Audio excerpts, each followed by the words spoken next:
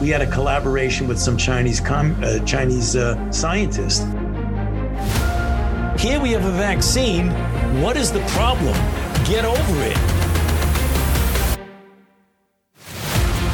Now, if we do a really great job on new vaccines, healthcare, reproductive health services, we could lower that by perhaps 10 or 15%.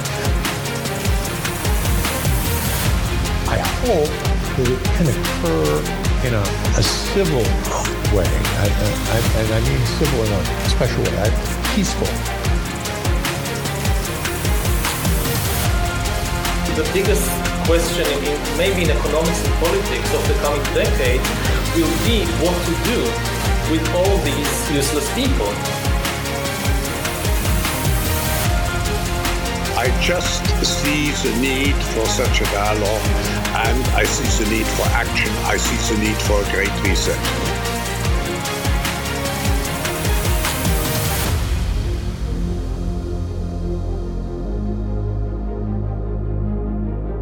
We are 3 years and 16 days into 14 days to flatten the curve.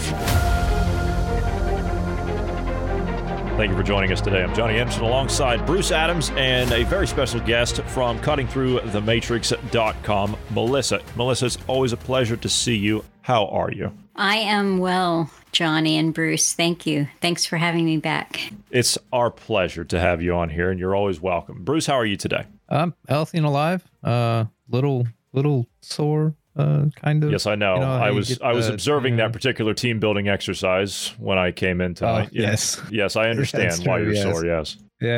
Yeah, a little bit of that, but also physically sore. That's a little bit of pride that's sore, but a little bit of physical soreness as well. We moved the fridge, and moving the fridge, I'll spare the listener from the fine details, but let's just say you're pushing a large box through a crooked door.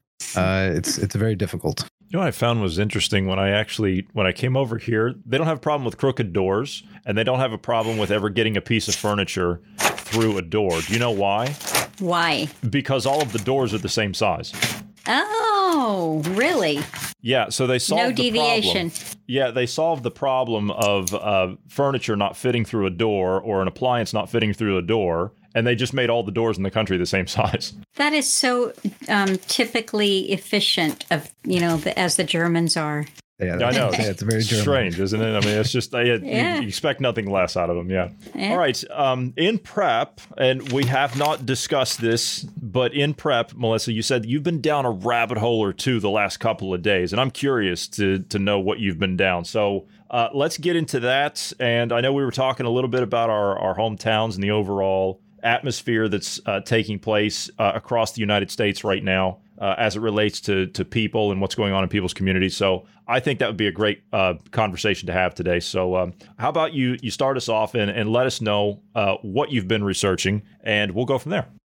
Well, I'm not too deep into a lot of it because, I was just sitting last night thinking that I was going to be talking to Johnny and Bruce on dynamic independence and what was new in the world, because I've been it seems I'm always focused on things other than current events. So I have to stop and say, what is new? So I did the rounds, unfortunately, sadly, we have another one of these shooting events in Nashville. And so I'm looking at that and seeing what's happening in Israel. They're protesting, the French are protesting. So I'm just kind of doing the loop around. And because I got into the protest thing, I went to Germany to see how the Germans were doing. And they are either about to embark on or they are already in the midst of a transportation strike. That's correct. And yeah. But as I was just looking at things that came up around German news, I came up with an interesting story. And that was that Germany they want 400,000 skilled foreign workers into the country each year. And I thought, boy, that is a huge number.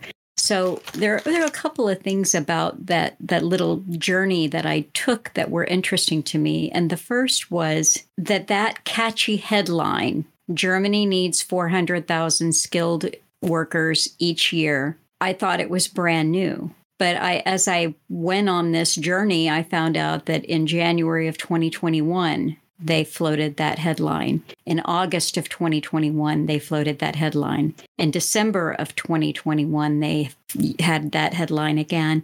Then by November, it's turned into, of 2022, this has turned into legislation. They're going to streamline the visa process. And what they said in late 2022 was they were going to turn the visa process upside down to bring in enough skilled workers. So that got me asking some questions about employment in Germany. And my research showed me that German unemployment, now they're claiming that in 2022 it was above 5%. But for all of the years, even 2022, that's disputable because some sources I looked at, it was still in the 3 point something. But the overall, from the big statistical aggregator, the overall unemployment rate hovers around 3.2 to 3.5%, and it's the fourth lowest in the EU. And there was one government site that I looked at that said, we are robust in our employment stature right now. We don't have needs. We are thriving, et cetera, et cetera. So what is at work here? And I just kept going with that country to country and came to the conclusion that I'd already concluded a long time ago, which is we're talking about the overturning of existing populations, particularly in the West, but for whatever excuse is needed, they've got to make sure that the existing population is replaced by whoever they bring into the country. Yeah, that's happening in Ireland. It's already happened in France. It's happening in the U.S. Replacement is the goal. Yes, and that's not actually I hate to even try and justify this because it's just ridiculous, but this is not some crazy right-wing QAnon conspiracy theory, what you're talking about, as the media would have you believe. This is an actual program out of the United Nations. It's called the Immigration Replacement Migration Program, and it's been in play since the 90s. United States, we've been it has been. It was a list. Somebody from Ireland had written to talk about what's going on there and who is actually coming into the country. So I checked on Ireland's immigration right now, and of course it's characterized in the news. Now, what the Garda, that's the Irish police, are saying is that at the present, today, this week, the protests have died down a little bit, but they're not protests, you understand.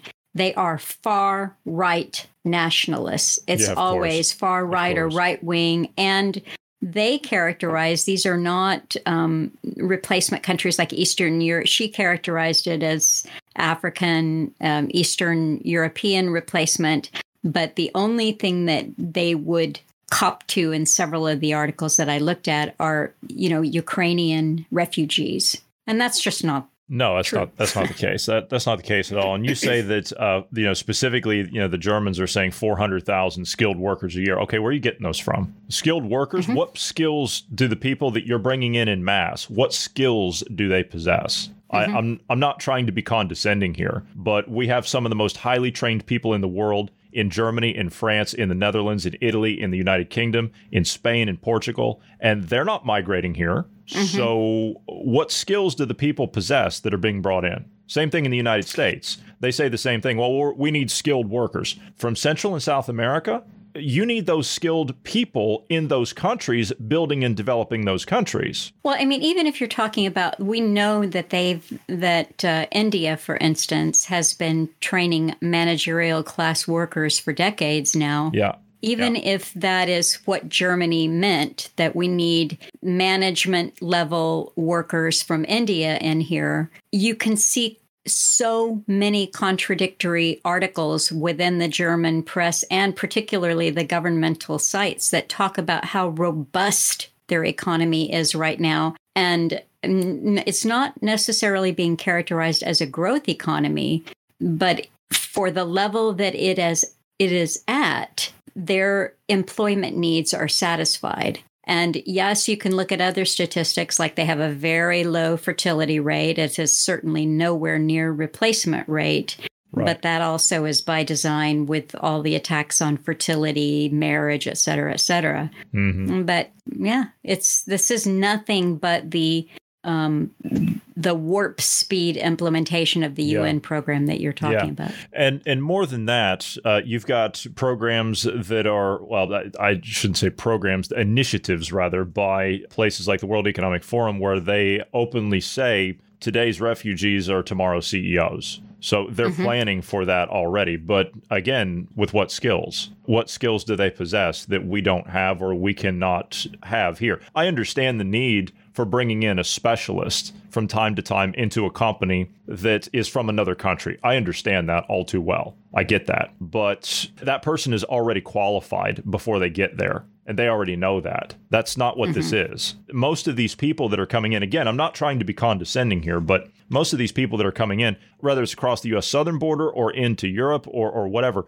most of these people cannot read or write in their own language. And so what skills, again, I'm asking, do they possess that we do not have? So, and again, this is not a racialist or a nationalist conversation, like, because the disruptions, I mean, the U.S. and the CIA have been down in Latin America for, since the 1950s, overturning government after government. And let's think about what the West, in particular the U.S., has been doing in the Middle East. So the fallout for these people who are being brought in to replace us is very real, and it's very tragic, but it is agenda. I think we touched on that a couple of weeks ago. Let's identify who the perpetrators are. Well, there's a couple of ways you can look at that. Yes, you can look at it in terms of what we have here. Okay, I was actually doing a little bit of research on this earlier this afternoon, actually. These immigration centers that they're setting up across the United States, the ones that have the fully furnished rooms, flat screen TVs, comfortable beds, on-site gyms, 3-course meals, fully astroturfed soccer fields and swimming pools, heated swimming pools, and all the rest of it. Who's actually financing that? Somebody's paying for that. Who's actually financing that? Well, if you start digging and you look, you find the same people are always responsible, among many others, but I'm just going to list the top: BlackRock, Vanguard, and State Street. It's always them. Now, that's one way. That's one way of looking at it. Okay, because again, now that's not saying that is the group that's actually bringing them there. They're just the ones managing them when they get there, right? So there's several tiers to this, I guess. You also have Catholic charities. That's not saying that they are associated with the Catholic Church. Catholic charities are, most of them, outside of the Catholic Church. You've got them that are getting money funneled to them to bring them in. You've got George Soros working with MasterCard and the United Nations to fund each leg of these journeys, coming from, say, Argentina or somewhere in deep in South America. They'll have these centers set up in each country along the way, and that's not even mentioning how these people are being fed along the way. Have you seen these people that are coming in these large caravans through Central and South America into the U.S.? Big old beer bellies on them. And they've got new Nikes and gold chains and smartphones and new haircuts and everything else. How are these people being fed? I mean, you're talking about thousands of calories a day that people like that have to be fed in order to keep moving and walking like that. Where's all that coming from? Then you also have the agenda of the communist bloc countries. They use these hordes and hordes of the downtrodden masses, as they call them, in these poorer countries, and they'll weaponize them, using them through these charities to flood them into the United States and to the European countries, knowing that it's going to overwhelm our social systems and cause jam-ups. The systems themselves become unusable, unmanageable, and unworkable for us that are already in these countries that are living here. That causes a big problem that way. Then you have the wider geopolitical implications that Bruce and I were discussing the other day. And that is the establishment of an Islamic caliphate, a world Islamic caliphate. You've got the Saudi Arabians primarily that are ahead of that. They're sending people en masse to the West, be it the United States, Canada, or Europe, whatever, the UK. and Australia, and they will bring their entire families here, and then they will have 8, 9, 10 kids here, and they'll raise them in that culture here. And so you've got several different ways that all of this is being done. But I think it all leads back to the same problem. Well, and it's one has to keep getting above the fray of it, above the ring of it, and and that's a hard thing because you can see the management level perpetrators of this, and then for the guy who's just watching hordes flood in over the border of whatever country they're living in. I've seen this for decades too. Whenever there is a period that we go through a lot of illegal immigration, and then we have fallout or loss of jobs or whatever's going on around that, is they point only at the immigrant who's coming into the country, and they take out all of their frustration on the immigrant. And of course, that's terrible and useless. It's useless. Yeah, and the other thing too, go ahead.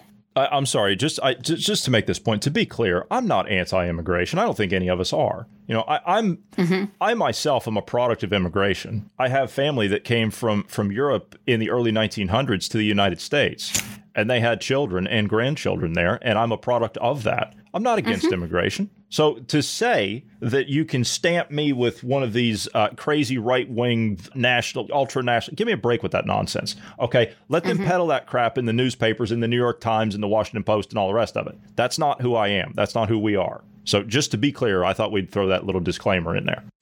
Yeah, I mean, because this particular avenue I just went down yesterday evening, but I haven't had a lot of time to research every angle of it that is interesting to me, but one of the articles about that juicy 400,000 skilled foreign workers needed each year in Germany, there was a quote, and I wrote it down here, and if I can read it, it says that the change, this is in the visa program, the change is the only way to get these huge numbers of people to Germany. Many countries are suffering right now. That is the quote from the CEO of a migration startup called Who Moves.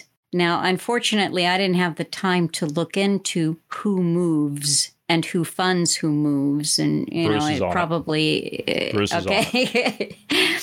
But, that lie there, that these huge numbers of people are needed in Germany, was what got me going, and then looking at lots of different statistics. And one of the places that I circled around to, because earlier in the week and last week and the week before, I've been thinking about bankers, a lot about private bankers and the so-called, the Federal Reserve System and the European Central Bank. These are all private bankers too. But so I've been thinking about bankers. And as I was looking just at employment, who I came upon was Edward Dowd. And you've probably heard him. Oh, yes. Yeah.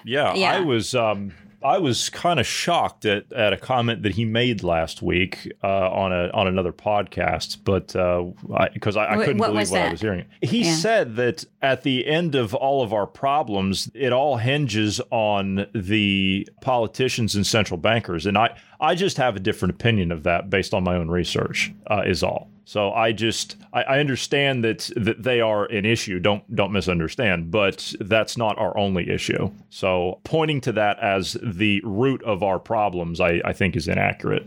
Well, Edward Dowd published a book, and I don't know when it would have been, but I'm thinking probably more than a year ago, but at least more than 6 months ago, because he was doing the circuit advertising it, and I don't have the name of the book in front of me. I think it was called his thing. Died. Was it? It wasn't Died Suddenly. It wasn't Died Suddenly. It was. You're close though. Yeah, it was about the or Cause Unknown. That was it. That's what it was. Sorry, Cause Unknown. Yeah, he's the actuary guy. He's one of the actuary guys. He's doing the numbers on excess deaths, and he's been on the rounds a lot talking about excess deaths. And these statistics are interesting, and they're very useful, because I think it is clear. It's clear to even people who want to bury their head in the sand that this vaccine, this so-called experimental whatever, is killing people. But Edward Dowd is a banker. He's a hedge fund manager. He's BlackRock. He Literally. is former BlackRock. And this is the thing. I mean, yeah, I'd heard him, and that's some interesting stuff. But after spending so much time thinking about bankers, the thought crossed my mind this morning.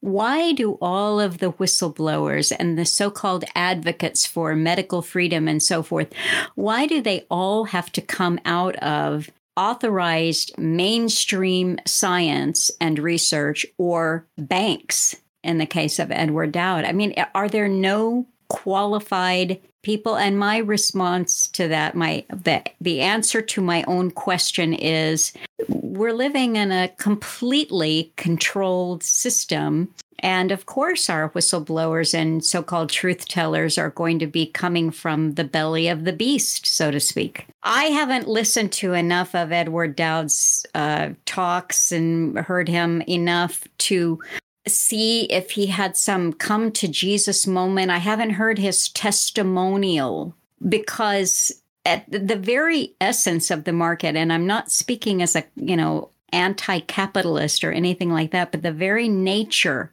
of a market system means that someone is benefiting from someone else's suffering. Some winner is gaining from someone else's loss.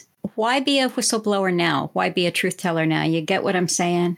I do, yeah. And he may, he may be totally genuine, but he might be. I'm not sure, but I do know that to do what he did, he was a portfolio manager, if I'm not mistaken, for BlackRock, and his task was to project out market trends and anticipate what those trends are going to be and what the risks of that would be, and then invest accordingly on whatever he thought that was going to be based on the trends and the patterns that he saw. And he was able to turn, and I could be misquoting the figures, I do apologize for that. He was able to turn, I think it was a $20 million portfolio into a couple of billion in a few months. I read something similar. Yeah.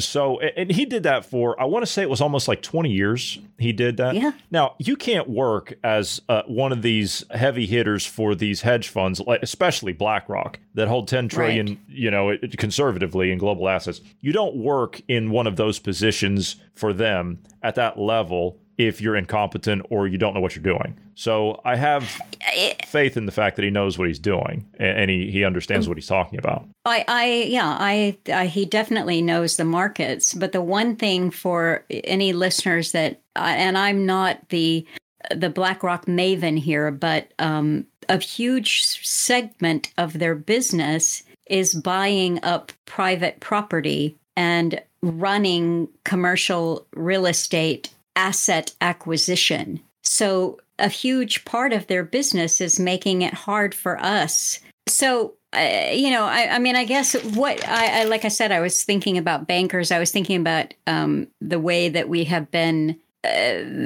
basically threatened with the stick of what's happening. Is it going to be a huge crash? Is this going to be something like the Great Financial Crisis, as they call it, of 2007 and 8?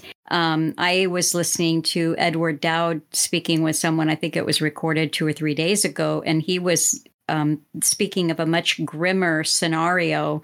And again, he gets into market aspects. I think he was talking about T-bills and how they had sold negative, and that's only happened 5 times in the history of T-bills, and one of them was right before the Great Depression of like we're talking about 1931, I think was the year that he mentioned. So he's giving us a grim scenario of the future and saying that it's all, and now the case that he was making in this interview was that this is being orchestrated in conjunction with the Federal Reserve System, so that eventually we'll end up with maybe 6 major, and this is globally, 6 major financial institutions running everything, which will make it much easier to implement a central bank digital currency, or the CBDCs that we keep hearing about.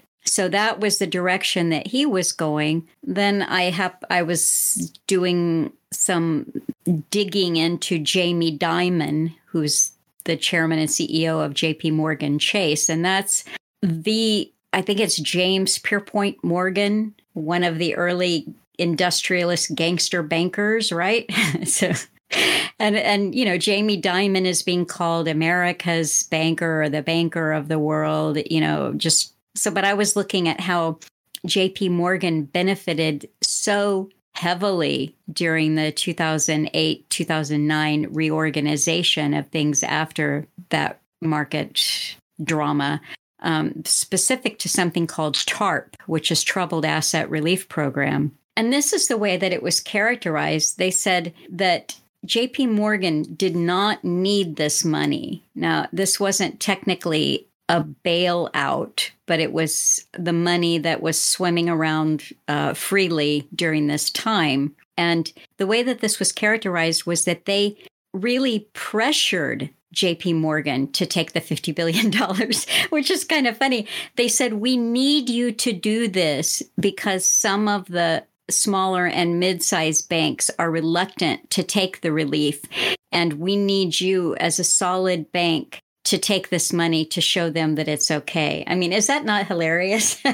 That is, and you know, to your point about some of the stuff that Edward Dowd was saying, to go back a little bit, I don't disagree with him, and the reason is we've talked about before on the podcast and traced down over $140 trillion that have been printed since 2008, and they've just been handed out loans handed out to various companies, and those companies haven't paid them back. There's only been a couple companies that have paid back the loans that the government has given them. So if there's $140 trillion, it's such a staggeringly large number of how much currency is on the books here. I tend to agree with him that everything is on a knife's edge, and all it's going to take is just a little push and getting it down to they have what's coming up in July. I believe this year in July, they're setting out to release Fed Now, which it's not a CBDC, but it's the ground floor of CBDCs. It's a direct involvement. You can create an account with the Federal Reserve and bypass any other bank. And you can do your digital banking through that. And that's going to be the first step to the CBDC. Now, if you have that, and then you have people using it and saying, oh, yeah, this is not bad, this is nice. And then we have a banking collapse or more turmoil, whether it's real or fabricated. You could potentially push people into this system and say, hey, look, the economy looks rough. If we get everybody on this system, we can do a universal basic income, or we can guarantee your money safe, or they'll spend something like that to trap people into this.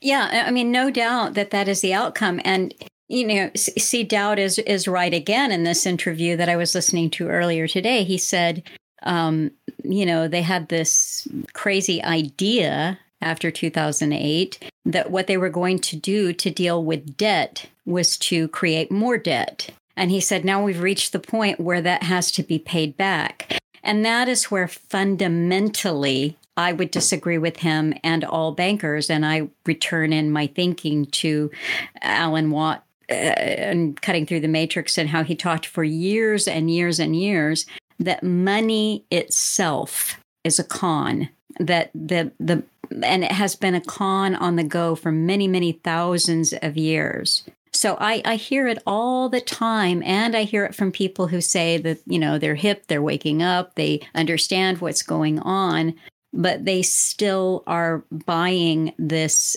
assertion that that we have to have a reset, that we have to have a central bank currency, and that we have to have universal basic income. There's nothing else to do, when the people who run the con could simply say, okay, well, we've let that get a little out of hand. Let's just start over and wipe out all the debt. I mean, what is it?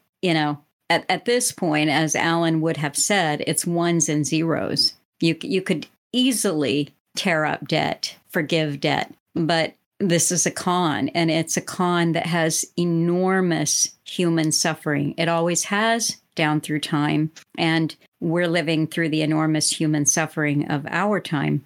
So, again, I mean, you take what you can from people, but a banker is always going to, or a hedge fund manager, whatever, they're always going to give you either the good news or the bad news, because Jamie Dimon said in an interview that he had done with somebody from Bloomberg 3 weeks ago. I'll back up a little bit. The reason why, as I was looking into the bankers, this juicy little tidbit, and I don't know if you've heard this, but Jamie Dimon has been subpoenaed by the Virgin Islands over the involvement of which they allege he had direct knowledge of JP Morgan Chase and the sex trafficking of Jeffrey Epstein. And And so I was listening to him talk to the Bloomberg guy, and now this is just a little observation. It probably means nothing, but it was about a 15-minute interview at some financial event that was taking place in Miami.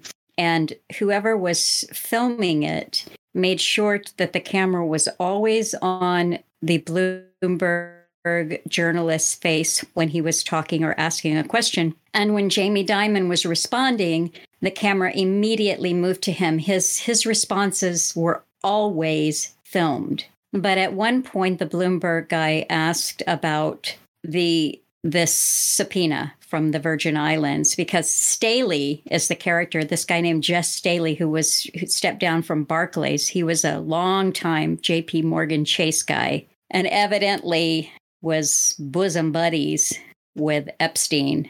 Spent a bit of time on down in Epstein's little palace down there. Yeah, and his getaway, the Virgin Islands there. Yeah. And he exchanged 1,200, Staley exchanged 1,200 emails with Epstein.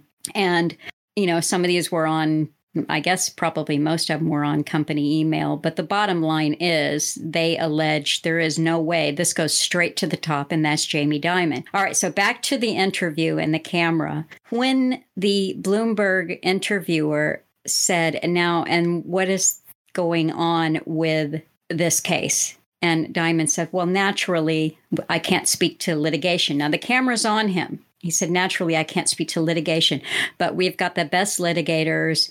He made sure, and, at this point, his answer was just to reassure his shareholders, right? And it was, a pat answer. And then they go back to the Bloomberg guy, and he said, and their assertions about your involvement or something like that. And if this is the one time in the interview that the camera did not give a facial reaction from Jamie Dimon, they shot him from the back of his head when he said, well, it's too bad, but that's human nature. And that was it. They moved on to the next topic, which was, Jamie Dimon saying, oh, yeah, don't be panicked over what's going on right now. I think we could still have a soft landing.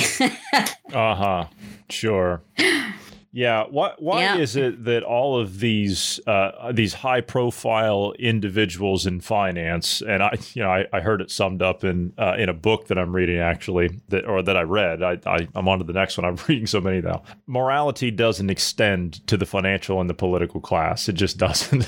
Why is it when you get to these levels of these finance types or these inner circle corporate types, they all engage in the same exact activity? I'm talking about the Epstein stuff. They all engage in the same exact thing, it seems like. And wherever one thing goes and one person goes, that activity is not far behind them. Mm-hmm. And let's, I don't know the personal morality of a lot of these characters. You get a little whiff of things now and again. You don't. It's just you're looking at the connections that you're making on the surface like you're doing, and you see that they're all engaged in the exact same thing every time. They are. But the more interesting part of that is not their own personal predilections and moral corruption. It's the fact that it's very, very clear that what Epstein had was a global honey trap operation that many, many countries and many, many financial institutions were involved in. And they all want to come out smelling like a rose. You know, Epstein's dead, right? Ghislaine Maxwell is doing her, I don't know, maybe he's dead. Like you guys said. I think he is. Don't misunderstand. I think he is. But Maxwell, really? She doesn't get to name a single person and she's in some high society so-called jail? Come on. Yeah, I know. But and if you look at it, I mean, there were a lot of people who wondered if her own father actually ended up off that boat or, you know, with plastic surgery. And then, you know, I mean, but what I was thinking is, yeah, I know it's a very high class facility that she's hanging out in these days. And she hasn't had to dirty anybody's reputation except her own, seemingly. And you know, there's a few fall guys here and there, but not many. But that seems to be how it's done, is that the real perpetrators, you know, they'll sacrifice a Maxwell to a certain extent or an Epstein to a certain extent. But all of the politicians, the bankers, the financiers who really ran the operation, they always come out smelling like a rose. And I doubt we're going to hear any more on the Epstein case, what was in that black book or any of that. I seriously doubt we're going to hear anything on that one. No. They did say they were going to release some of the names in the black book, but we speculated the names that were going to be released were going to be like, you know, the baggage handler or, you know, the chauffeur or something like that. That's who they're going to. And that's what it was. Yeah. The first rounds of releases, that's what it was. It was just a bunch of people that we already knew. Well. So here's the thing. You know, again, we discussed this in prep, and we can talk about this because I wanted to get into this part of the conversation too. All of these things that we're all discussing and these points that you're bringing up, these are all relevant points. These are all things that people should at least try and take an interest in. I mean, I don't expect anybody to dedicate their entire time and existence to looking into that stuff like we do. But at the very least, I mean, these kinds of things and these types of actions and these types of individuals, these people make decisions that affect the way that you raise your family. They affect the way that you're able to maintain your quality of life and your standard of living. Don't you care? That's always been my biggest argument was, why can I not see any inkling in people to want to care about anything? I just don't see it, because I look at things and I've worked in the business of, you go after the wrong kind of people, as in like you go after the wrong kind of people to bring them down. What's the one thing that they fear the most? And that's exposure. They don't want to be exposed. They want to do their deeds in darkness. That's how these people operate. These people that are in these apparatchiks of power are no different. They fear exposure more than anything else. And if people would just care, call them out to their faces, publicly shame them, that's enough to, at the very least, prevent it, if not circumvent it altogether. But I can't get that through to people. I can't get that point across to people. And like I said, when I was back in the States and I saw the state of my hometown, I saw the attitude and the looks on people's faces. Bruce summed it up pretty well. He says, you just get this feeling like it's just this depression. Like you get the feeling that it's in the air. You know, it's just this horrible dragging down on your emotional state when you're just walking around in public. And I was describing how people's faces, they just had this look of just kind of like shrugging their shoulders off and, well, whatever. And I can't process it. And it's not indigenous to just the flyover part of the country we come from. It's not indigenous to that at all. I was talking to somebody that I know out in Phoenix. That's a major U.S. city, and they're seeing the same thing down there. They spend some time in Colorado. They also spend some time up north from there in Salt Lake City and over in parts of California and Las Vegas. They see it the same way all the way through. So it's not like this is restricted to just one area. But you know, I just think that if people took a half of a step to want to care and spoke out, even if it's within their own circles, I think that's enough. That's enough to even recognize the problem. I'm happy to include the two of you in this. I mean, I feel like I'm just kind of ranting here, but there has to be a change in people's mindsets. There has to be a change in people's attitudes. If we have any hope of wanting to fix this down the line and address these problems, these things have to be fixed. What's that famous thing when they came for the blah, blah, the one that I'm talking about? Yeah, they came for the Catholics. I didn't care because I wasn't Catholic. When they came for me, there was nobody left to speak for me. Yeah, and I think that really is... unfortunately, I think we've gotten to the heart of the matter, which is human nature. And I see... someone asked me recently in an email why Alan Watt, who had started off in the late 90s and the early 2000s, and talking about the occult was part of what he talked about quite a bit, in fact. And then he moved into a different format, which was more topical, the kind of the news of the day thing. And, now I had conversations. I even think that Alan had mentioned this on air a time or two, which was there was the urgency, the rapidity with which these changes for the new system that we are now in were being brought about were so rapid. We had to do something. And people had to know, and they had to take a stand.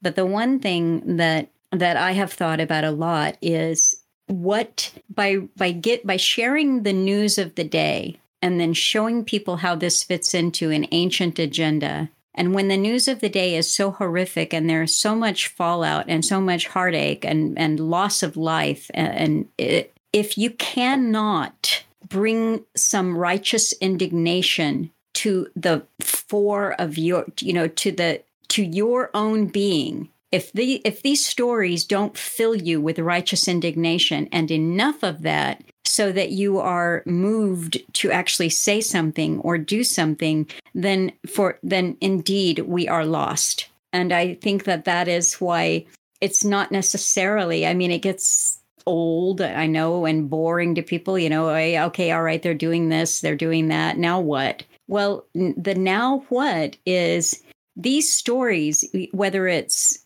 bank crashes and all of that fallout, or people who die suddenly, or excess mortality, these stories should enrage us. They should make us want to take a stand. Yeah. And do something. It does with me. I'm just behind the scenes, Bruce knows this better than anybody else. I think he and I every day. And behind the scenes, I'm like, let's put the foot to the floor. Let's put the pedal to the metal. Let's get on this and let's do this. Yeah. And I can't even, to the average person that I talk to, it's like, what are you talking about? What do you mean? Yeah. That's just... I'm all right, Jack. I'm okay, Jack. Yeah. Or as we started off, before we started recording, it was living the dream. Yeah, I was being sarcastic, of course, but some days I feel like I am digging through all this research and everything else that we're talking about and things like that. You were being sarcastic, but you were, this was a real life encounter where you always met someone and asked how they were, and they're living the dream. And I know a lot of people, they love life. They're okay. They've got food on the table. They've got a little bit of money in the bank. They've got enough disposable income so that they can get the apps on their phone that they want on their phone. Maybe they take a vacation once a year. Like everybody else, they had to live through the rough lockdown, crazy time. But now things are looking up and they're living the dream. And for so many people, that was another thing that this Edward Dowd, the Black Rock guy we were talking about, he just quoted in his gloomy interview. He said, this isn't me, but just the other day in the Wall Street Journal, they said that they had identified 186 banks that may have problems. And again, I think we all think that we, Is that all? Yeah, for sure. Is that it? 186 banks. Okay, so it's his idea that there may only be 6 big banks left standing at the end of all of this, past all of the looking at the characters behind the scenes and the things that are going on to bring about a central bank digital currency, because this some kind of Chinese social credit system that is going to be worldwide. We are going, Alan's talked about, Bertrand Russell, they've told us about this system for, gosh, nearly probably 100 years now, 90 years, the credit idea, where you're going to be given what you need every month. You can't save it up. In other words, you cannot build wealth. You certainly can't create wealth. And that's you. And if you say the wrong thing or do the wrong thing, you will be censured, censored, shadow banned, whatever. But eventually you will not have your credits that you need to survive. That's the system. Comply or die. It sounds like you'd be living the dream. Doesn't it?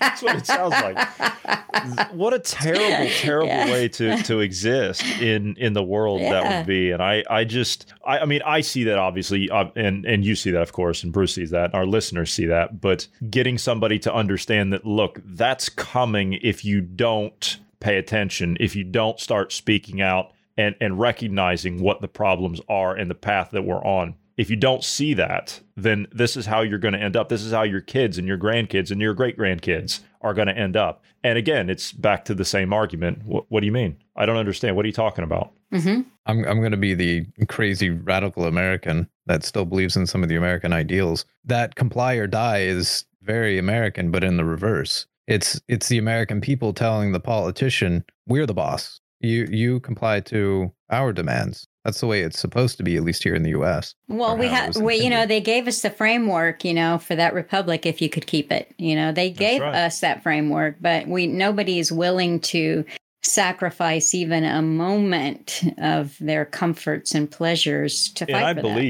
I believe that honestly, I believe that's our salvation out of this mess. That's what I believe. I don't believe that our systems need to be replaced. I made this argument last week, and that's what these communist countries like China are hoping, these people that are carrying that message through a scientific management system like what Klaus Schwab and the World Economic Forum are talking about. They're talking about overthrowing our systems. No, our systems are not the problem. The problem is the corruption and the people that are within our systems that are corrupt, that are creating this problem and making it worse. So, well, the trouble, the framework is there. It was a beautiful dream. It's a beautiful framework. But the trouble is that let's go back to the Bretton Woods 2 and all of the players around Franklin D. Roosevelt. The white, whose first name escapes me, but was one of the Bretton Woods 2 architects. All of these guys had either socialist or communistic sympathies. Basically, what I'm saying is this infiltration of corrupting ideas and people who did not like the framework that we had been given in this country. This is now 80 years on at the minimum, this takeover. So it's all the Agenda 21, or now Agenda 2030, all of the sustainability, all of the ESGs that the banks and everybody else is pushing down our throats, that everything has to be sustainable and woke and socially aware and green. This is all down, it's micromanaged down to the local level now. So it really, our recourse now is not to say, well, we've got this system, we've got this republic. It is the people saying, no, sorry, I was watching football, but I've got that righteous indignation now. Without that, it's hopeless. To give a glimmer of hope in this, I've kind of mentioned this before. Americans are really, it's kind of reminiscent of the Western culture in general, but Americans especially are really bad about letting things get bad and being slow to awake. But then when they finally do wake up, they move mountains, if you will. So there's still hope that we can still get out of this. The trouble is there is so much information out there on what's happening, what they're doing to us. We've literally talked about we're having to catch up on like 70 years of information behind the scenes because of stuff that has been planned for a long time, as you said. Yes. The overthrow has been long running now, and to get caught up. Well, I mean, the American people have a lot of catching up to do as well. Just basically understanding what's going on in the moment. it's going to take a bit to really grasp it if you haven't been paying attention. Yeah, and that's where, I mean, sorry, go ahead. I'm just no, I'll let you continue. I'm just curious. Was that William White that you were thinking of, or do you know specifically? No, because he was at the time, I believe, he was the chief executive of the New York Central Railroad Committee and a lifetime career no, this is. Hang on, just a second. I'll look it up. Well, it's okay. I'm digging through one of my books here, and I thought maybe he would be listed in that book. So it's okay. Continue. It's just I hate it when my mind fails on me, but it happens so regularly. I honestly should. Harry Dexter White. Alan hated the way that I said Harry. He hated the way the Yanks pronounced Harry, like a hairy man.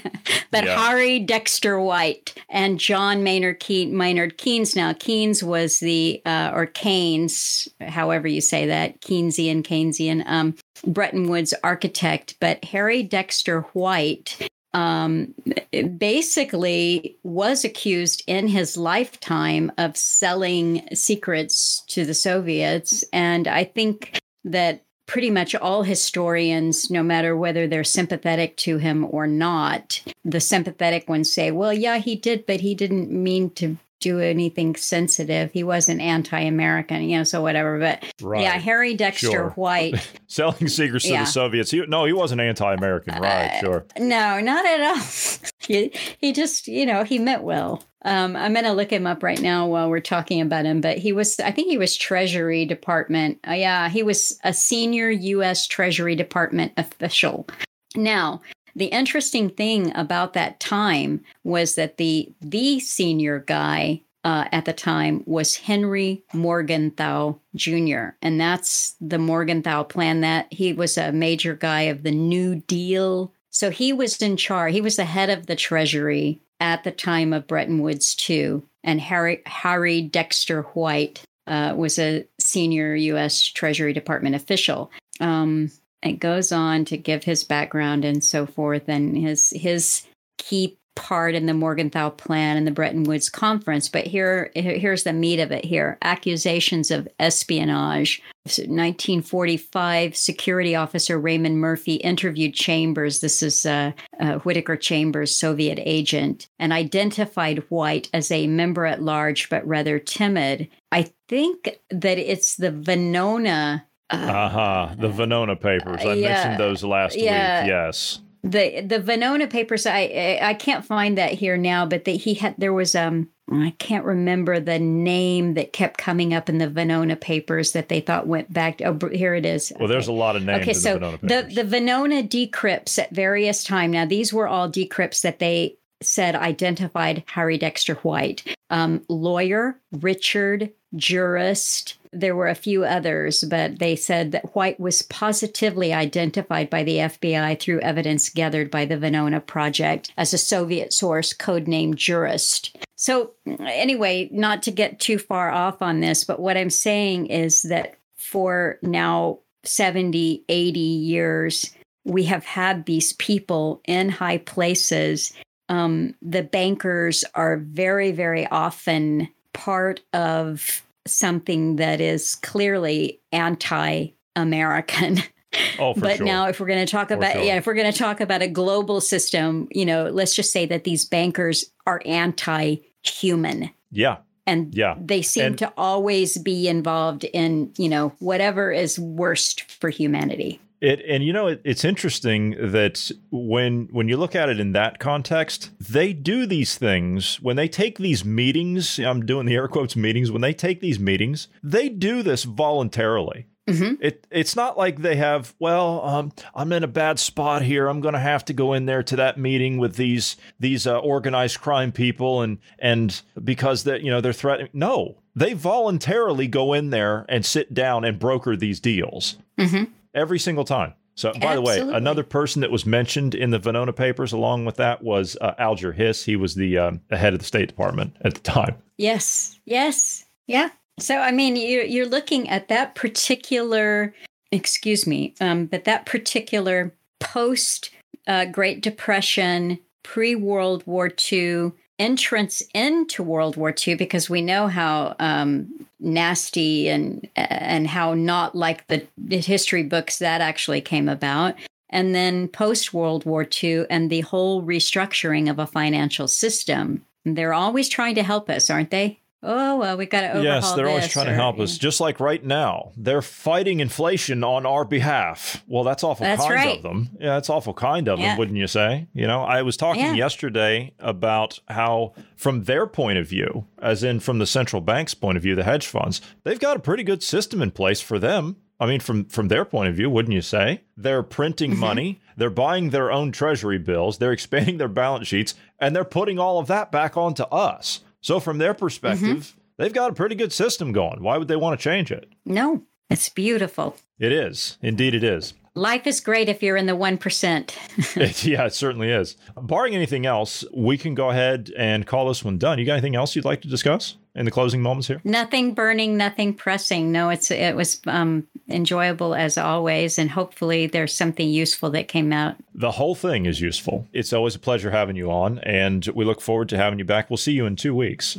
That's great. I look forward to it. Thank you. Wonderful. Again, that is Melissa from cuttingthroughthematrix.com, where they maintain all of the life collected works of the late, great Alan Watt. I encourage all of our listeners to get over there and give them a look at all of the wonderful things that they curate over there. Again, that's cuttingthroughthematrix.com. Also, subscribe to Melissa's podcast. It is quite entertaining to listen to all of the stories that she puts together, and I'm assuming you got more of those coming. Yes, Melissa? I do. I'll have another one up on Thursday. The one I had up last week was entitled Henry's Log Home. And I really enjoyed that when I managed to take excerpts of about 18 different songs and edit them into the talk. And I was entertained by it. So. And again, that is Real History with Melissa, correct? It's on Spotify? That's right. That's correct. It there is. You go. It's on Apple, you name it. All the podcast platforms. Fantastic. All the podcasts, yep. Cuttingthroughthematrix.com and Real History with Melissa. I would like to thank both of you for being here this evening. It's been an absolute pleasure. As always, we'll see you in 2 weeks. Thank you to all the listeners. God bless everyone. Have a great evening.